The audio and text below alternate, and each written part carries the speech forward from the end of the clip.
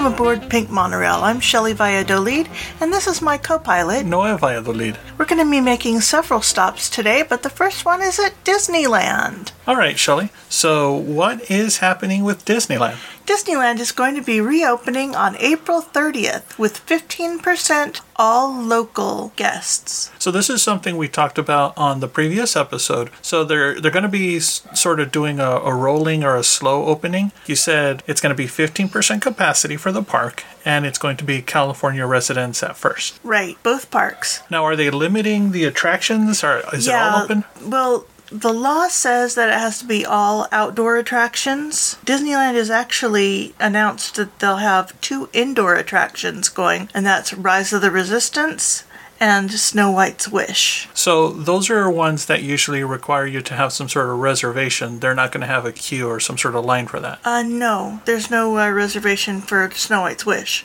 Well, not for Snow White's Wish, but for Rise of the Resistance, don't you have to put your name on an app or something? Yeah, you do. But no, they're just going to have a queue. Probably eliminate the pre-show. Well, that's going to be a big bummer for a lot of the e-ticket rides. So, Haunted Mansion, probably out of the question. Pirates of the Caribbean is out of the question. It's a Small World, out of the question. I suppose the Matterhorn bobsleds are outside enough? Outside, yeah. And I wonder how much of the attraction has to be outside. Splash Mountain is partially outside.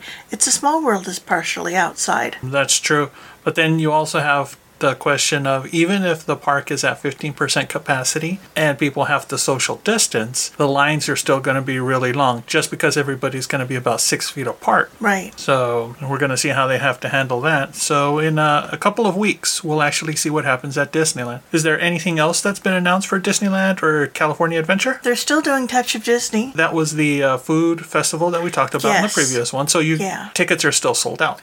Tickets are still sold out. Okay, so hopefully if you're listening and you got a chance, go ahead and share in the comments what you thought about the Touch of Disney.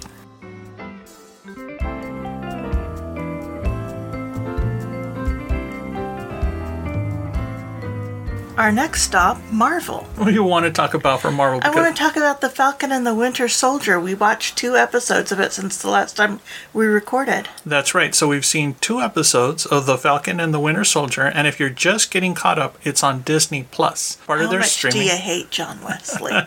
It's really fun, and all of the Marvel shows that they've had thus far and all of the Disney Plus shows that they've had thus far are really good. We haven't come across a dud yet, and this one is different enough from WandaVision that if you're a fan of the movies, if you're a fan of the characters, and even if you've never really followed the series, you're getting introduced to a couple of really interesting characters. So what do you think, Shelley? I think it's a lot more like the films than WandaVision was. It's got a lot more rock'em sock'em action to it, and it's interesting looking into the psyche of these 2 through the eyes of Bucky's therapist. That is interesting. One of the things that keeps coming up online are the people that are saying, how do you deal with trauma?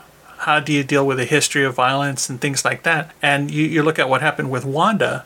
She had the death of her parents. She had her country turned upside down. She had the death of her brother. She had the death of her love. And all of this made her pretty much go crazy, have a psychotic episode, kidnap an entire town, and try to live in a fictional TV reality. So that's not a healthy way of dealing with this. No. Falcon and the Winter Soldier, they're trying to find healthier ways of dealing with trauma. What if all of the Marvel episodes end up being about how a certain character deals with trauma? Not all of them have to go through this. Assume that a good chunk of them. So Iron Man has father issues. Dr. Banner, the Hulk, definitely has father issues. There's a lot of history with the Hulk, and we'll be going through that in future episodes. I'm a big Hulk fan. The Black Widow has a lot of issues with... She's got a whole movie about it. Yeah, what the government has done to her, various governments have done with her. Which is going to be on Disney Plus. Ah, yes, the Black Widow is going to be on Disney Plus, so we'll be watching it. But for The Falcon and the Winter Soldier, we're looking at Bucky Barnes, who's over a century old, and for most of his life, he was brainwashed by Hydra, and this was something that was explained in the movies, if you're just getting caught up. He was brainwashed and turned into an assassin. And after each mission, they would sort of put him in cryogenic freeze until his next mission, his next assassination. So once he was liberated from that, he's sort of been dealing with nightmares on all of that. So now they're trying to deprogram him and see how they can help him cope with that his entire life. Well, he was deprogrammed already in Wakanda. Well, we like to think he's been deprogrammed. They thought they had deprogrammed him previously. But he still has nightmares and stuff. Yeah, and in the film, the Civil War, we have Baron Zemo, who was able to trigger some of his programming. So hopefully the Wakandan scientists or the Wakandan therapists were able to completely deprogram him. But that remains to be seen because Zemo is back in the upcoming episode 3. What do you think of his vibranium arm? Now that's pretty neat. So in the movies, he used to have this silver arm. It looked really cool. Of course, allowed him to go toe-to-toe with characters much more powerful than regular humans. But now his new arm is this black metallic material, very similar to the Black Panther's armor, and it looks really cool. Now, the actor playing Baron Zemo, he's actually just had a few parts in the Civil War. Daniel Bruhl, he played Niki Lauda in the film Rush, and Chris Hemsworth was in that movie as well, the Formula One drivers, and he's I think a very underrated act. He really nailed an incredible performance. So if you get a chance to watch Rush, check it out because it's based on an actual rivalry. And it's not exactly a friendly rivalry, but it's not a vicious rivalry between two real people. And Daniel plays an exceptional character, which is why I was happy to see him get cast as Baron Zemo, because he's a really interesting character, a really interesting actor. Now, what do you think of the casting so far? I love the casting. I think it's fantastic. I can't wait to see Sharon show up. We've got Sam, who's the Falcon, and we've got Bucky, and we have a new Captain America. Wah, wah. What do you think of the new Captain America? He stinks. And I think the audiences, even though they've seen that he's a great soldier and that he's a great fighter and that he's decorated and he wants to do his best, He's too cocky. You can't help but be against him because the bar's set so high. But if you're a long-time comic book reader, you sort of know who this character is. You know the general direction of what's happening. He's a white supremacist is what he is. Oh, no. See, don't get too far ahead. They might still change the characters a little bit. I mean, in the comics. But yeah, in the comics, he's not necessarily a white supremacist as much as he's very fascist in the sense that the government does no wrong, the government can never do any wrong. And so if they say go into a village and kill them all, well, it must be for the good of the government. So we don't know how far they're going to make this new Captain America, as much like the aforementioned U.S. agent from the comic books, but we're going to find out. They just came out with a pop vinyl of John Walker. And people are totally ratioing it. He sort of does have that square jaw of... So punchable. What a punchable face. I think the most interesting thing that happened in the second episode, and a lot of longtime Marvel fans saw, was the introduction of Isaiah, who was from the comic. It was a short run from Marvel called Truth, Red, White, and Black. And it was written by Robert Morales, and it was drawn by Kyle Baker. Now, Kyle Baker's probably my favorite cartoonist that does comic books, and sometimes he takes a lot of historical stories. Probably his best work, or at least my favorite work of his, was from the DC miniseries for Plastic Man. If you get a chance, try to track down the trade paperback. But more important, try to look up Truth. So in it, we don't want to give it completely away, but it turns out that the government had been funding experiments to try to create super soldiers. So Steve Rogers wasn't necessarily the first. And in true guinea pig fashion, there were a lot of black people that they experimented on, and a lot of them died gruesome deaths. So this was sort of inspired by the Tuskegee experiments. Right. And if you know your U.S. history, that's a very sad chapter of what happened to those people that the government was just experimenting on. I met one of them at Pearl Harbor. Oh, now Shelley did work at Pearl Harbor, so she got to meet a lot of people that survived the war and a lot of people that had a lot of history. Yeah. But yeah, Isaiah, I don't know if, hopefully they're going to expand on that. Maybe they might do a series for Disney Plus down the road, and I really hope they do, because Truth was probably one of the best stories that they released in the past 20 years. So I hope you look into it. I don't want to give it away, but it's a really good story. Great writing, great art. I can't recommend it enough. You hear a little bit of the story in the second episode of Falcon and the Winter Soldier. Mm-hmm. Mm-hmm. That's Isaiah Bradley. So if you get a chance, try to look him up, try to read the story. So don't just read it online or anything. Try to actually get the book And this is something that you can share with your family because it mirrors an actual period of history. So of what happens to them. And it isn't the first time. Marvel's done a lot of social commentary, a lot of history. If you look at Luke Cage, a lot of his origins of the way the black community's treated and the way they have to fight for every little bit that they get, including how they're given powers not necessarily with their consent, is tackled in the Marvel books. And that, I think, gives the universe a lot of dimension. It's why I think Marvel has the edge over DC is because they handle social justice so much better than just about anybody else, except for some indies. That's true. That's true. A lot of the DC characters sort of just came from, well, what happened if a fantastic character had fantastic powers and lived in a mansion? And so they would just make up characters with capes and origins and not really sort of give them flaws. Right. So the DC characters are very spotless, very flawless. And you look at the Marvel ones and they're a little more realistic. You can see that they don't always win. They lose a lot, and when they lose, they learn, they become better. And that's something that the Falcon and the Winter Soldier gets right. Sam comes back after half of the planet, half of the universe has been gone for 5 years, and he's just trying to help his sister put the family business back together, keep them afloat. And he gets turned down for a bank loan. It's just proof that even for superheroes, the world can be tough, and especially for black superheroes. Now I know why Captain America did those PSAs for high schools. He needed the money. Right. I guess that makes sense. I guess now we know the truth behind that. Is there anything you look forward to on the next episode of The Falcon and the Winter Soldier? Or? Actually, I wanted to talk a little bit more about this episode because Isaiah's grandson, Elijah, makes an appearance, and he is Patriot in the Young Avengers, and we've already met Billy and Tommy, who are Wiccan and Speed in the Young Avengers. And I want to know your opinion. Do you think they're going to put together a Young Avengers? I think by having the pieces out there, at the very least, these are things they can explore. From a Hollywood perspective, if one of the actors or one of the writers doesn't like a direction or they're dragging their feet on a contract or something, Marvel can just go ahead and skip ahead, look at these other characters that they've already established, that they've already cast. And there's the gal who's assisting Hawkeye. Oh, that's true. I think Kate is potential. So there is the chance we're going to see Young Avengers not in animated form, because I think we've seen them on Disney XD, but to see them live action and maybe get their own series, get their own movies.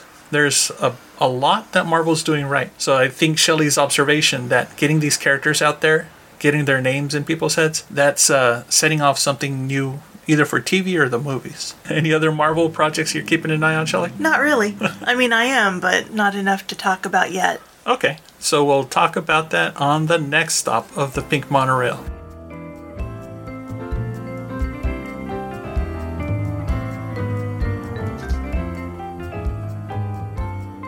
The next stop, Knott's Berry Farm. Knott's Berry Farm. So I know they make really good boysenberry pies. What's going on with Knott's? For Alice's birthday, we went there and we picked up dinner and ran into some friends. They're doing their Taste of Boysenberry Festival event, which I hear is amazing. It's $50 to get in, and you get something like $25 worth of food, and it's all huge servings. And they've got some of the things we talked about before, like the boysenberry meatballs and boysenberry sausage and boysenberry tamales. So a lot of savory food if you like savory, some spicy food if you like spicy, and of course great really desserts. Sweet. Also when we were there, boysenberry peanut butter fudge. Oh yeah. We brought that home for Alice. When we were there, we went in the afternoon. It wasn't too late, and it was in the middle of the week, and there wasn't hardly any line. So if you want to pick up dinner and you're in Orange County, you can find parking. Parking's free if you're picking up something from the market. So most of the shops are open on that little downtown part, including the restaurant. So you can go get a chicken dinner, get some pies, get some fudge, do a little... You can even order ahead of time if you're not getting a pie. Oh, that's true, and you can just do some pickup. So we can't recommend it enough, especially if you're in the area. It was so good. Mm-hmm.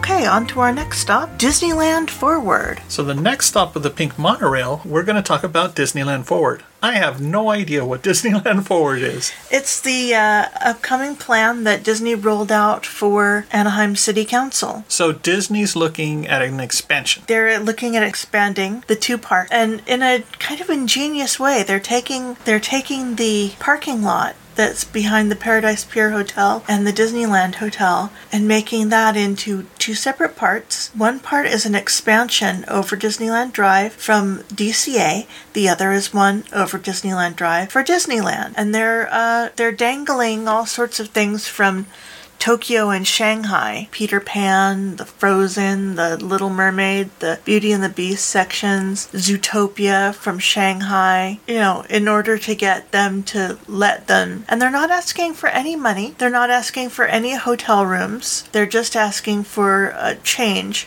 from parking lot to entertainment. If you aren't familiar with the Disneyland parks and you're more of an East Coast fan, in Disneyland, we've got a lot of parking area behind the Disneyland Hotel, behind the Paradise Pier Hotel. Like Shelley said, it's almost as much land as both Disneyland and DCA almost combined. So at least enough land to rebuild one of those parks in its entirety. That's how much parking space is behind there. So Disneyland already has that really huge parking lot, the Eisner Complex. Yep, the Eisnerplex. And with this, they're going to go back to the Harbor Boulevard parking garage that they had floated before that got shot down. They're floating that again and changing the Strawberry Fields parking lot, the Toy Story lot, into kind of a Hyperion Wharf type of thing, or Disney Springs type of thing with entertainment, shops, and dining. So not everybody listening to the podcast and not everybody that even lives in the community exactly realizes how much property the Disney company has been acquiring around the parks. We're looking at hotels, parking lots that little by little they've been acquiring. Under shell corporations. Like Cinderella Hotels. Look it up. so that little by little they can get these properties and start consolidating them so that they can build on them. Whether it's another gate, whether it's another parking lot, whether it's something that they can help expand their parks. Because property is a rare commodity in California. In Florida, they've got hundreds and thousands of acres that they can dredge anytime they want and start building on. Not so much in Southern California. They have to be very careful and calculate where everything is going to go. Now, something that's helping them with this is, like Shelley said, they've already got blueprints from Shanghai, from Hong Kong, from Tokyo Disneyland of all the new expansions. So the Imagineers don't have to try to figure out what can go where, how much they're going to need, how much space or anything, because they have the blueprints for the expansions in Tokyo. Like Shelley said, so we've got Tangled or Beauty and the Beast or one of the other films, a castle or something.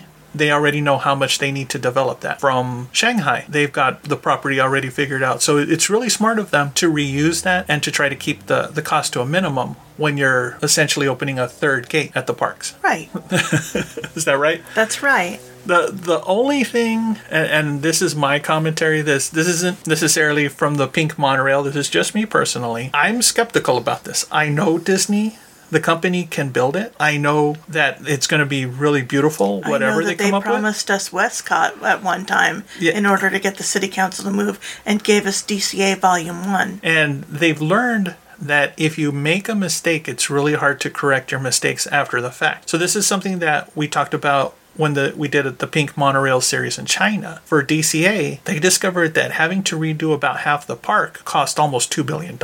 And in the end, the new DCA is head and shoulders above what was originally there. But it's no Westcott. And so I'm skeptical that, yes, we're going to have the best new elements from the Asian parks, but at the same time, I'm skeptical because they've been ignoring a lot of the maintenance and a lot of the upkeep in Disneyland during all of this time, during all of this rebuilding. I mean, we've still got that monstrosity that's blocking traffic in Tomorrowland. We also have what used to be the People Mover track that's been collecting dust for more than a decade now. That isn't a Rocket Rods, isn't the People Mover track, it's just tracks. 2 decades. Yeah, so 2 decades now. So we've got the huge building that used to be the Carousel of Progress. The Carousel of Progress, which was also the American America Sings, and sort of that's been taking up a lot of real estate. So there's a lot of Tomorrowland that they've just been ignoring for more than 2 decades. And I'm sure a lot of fans would like to see the Disney company do something. Oh, they're also dangling the Tron coaster. Yeah, and the Tron coaster and all of that. But I mean, the Tron coaster is going into Florida. Dangling. Dangling. See how it goes? Yes, I'm sure whatever Disney expands with is going to be wonderful, but part of me wants them to go back and address what they haven't been looking at for decades. Right. That's just my commentary. I mean, the Pink Monorail still supports all of the parks, and we're still eager to see what happens. Very. But I'd like to hear your thoughts. You know, what Disney could do, should do, or you're just looking forward to. I'm just looking forward to the crowding being alleviated by the expansions. So that'd be nice for fans to have someplace else to go, especially post-pandemic. Right.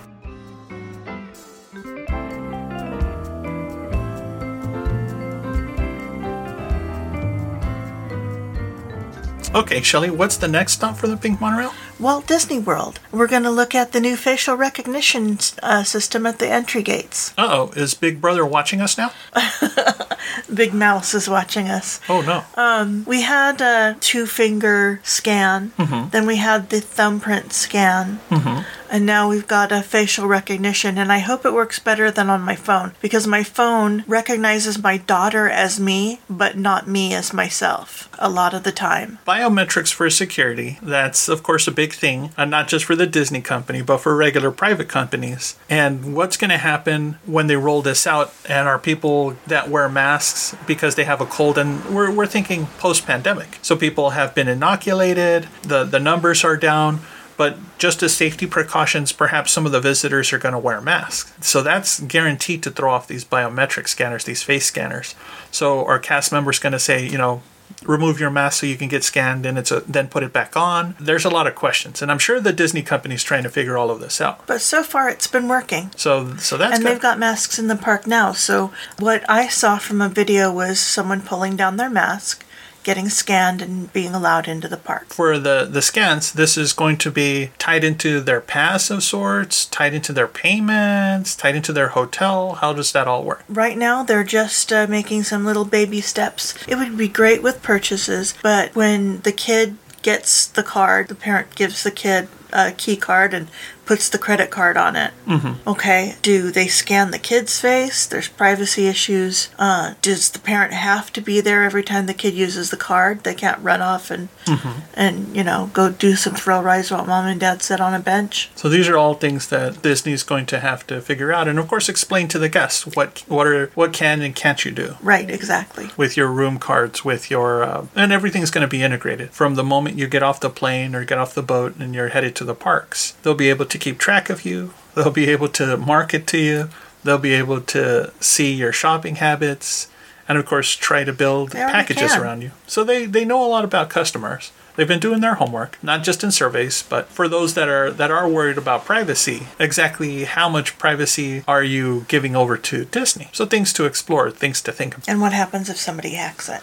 Exactly. So we also have that to consider. It's a lot of news on this stop of the Pink Monorail. So we've had a lot of news, a lot of stops on this episode of the Pink Monorail. So what do you think? What are you looking forward to for the Disney Plus shows or the Marvel shows? Are you reading the comics? Are you watching the cartoons? Are you watching Disney XD? Are you keeping up with Hulu and all of the things happening there? What are you buying? Yeah, what are you buying? If you're visiting the parks, whether it's SeaWorld, whether it's Universal, whether it's Disneyland, what have you tried recently? Any of the new restaurants? Any of the new merchandise? We'd like to hear about it.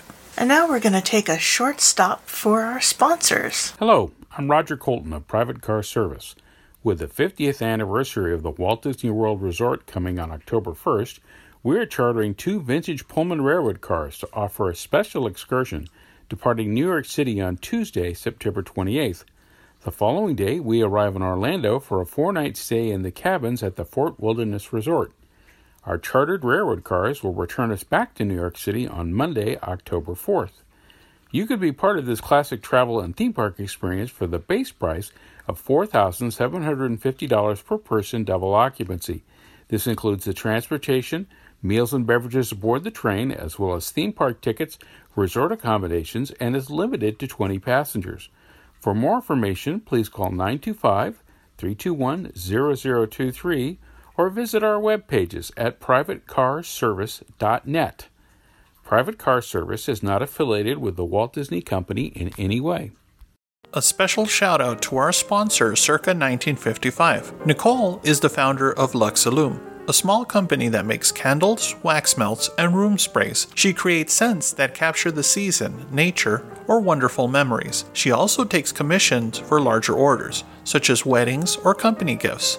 It turns out that Nicole is also a huge Disney fan and has a line called Circa 1955. She creates scents inspired by all things Disney. This includes the parks, attractions, treats, and films. She creates each formula and batch of candles herself. For every one scent she's released, she's probably made over 200 trials just to get the smell right. Don't take my word for it. Go to circa1955.com, order a candle, and use promo code PINK15. That's PINK15 to get 15% off your purchase. Support a small company that also gives back to the community.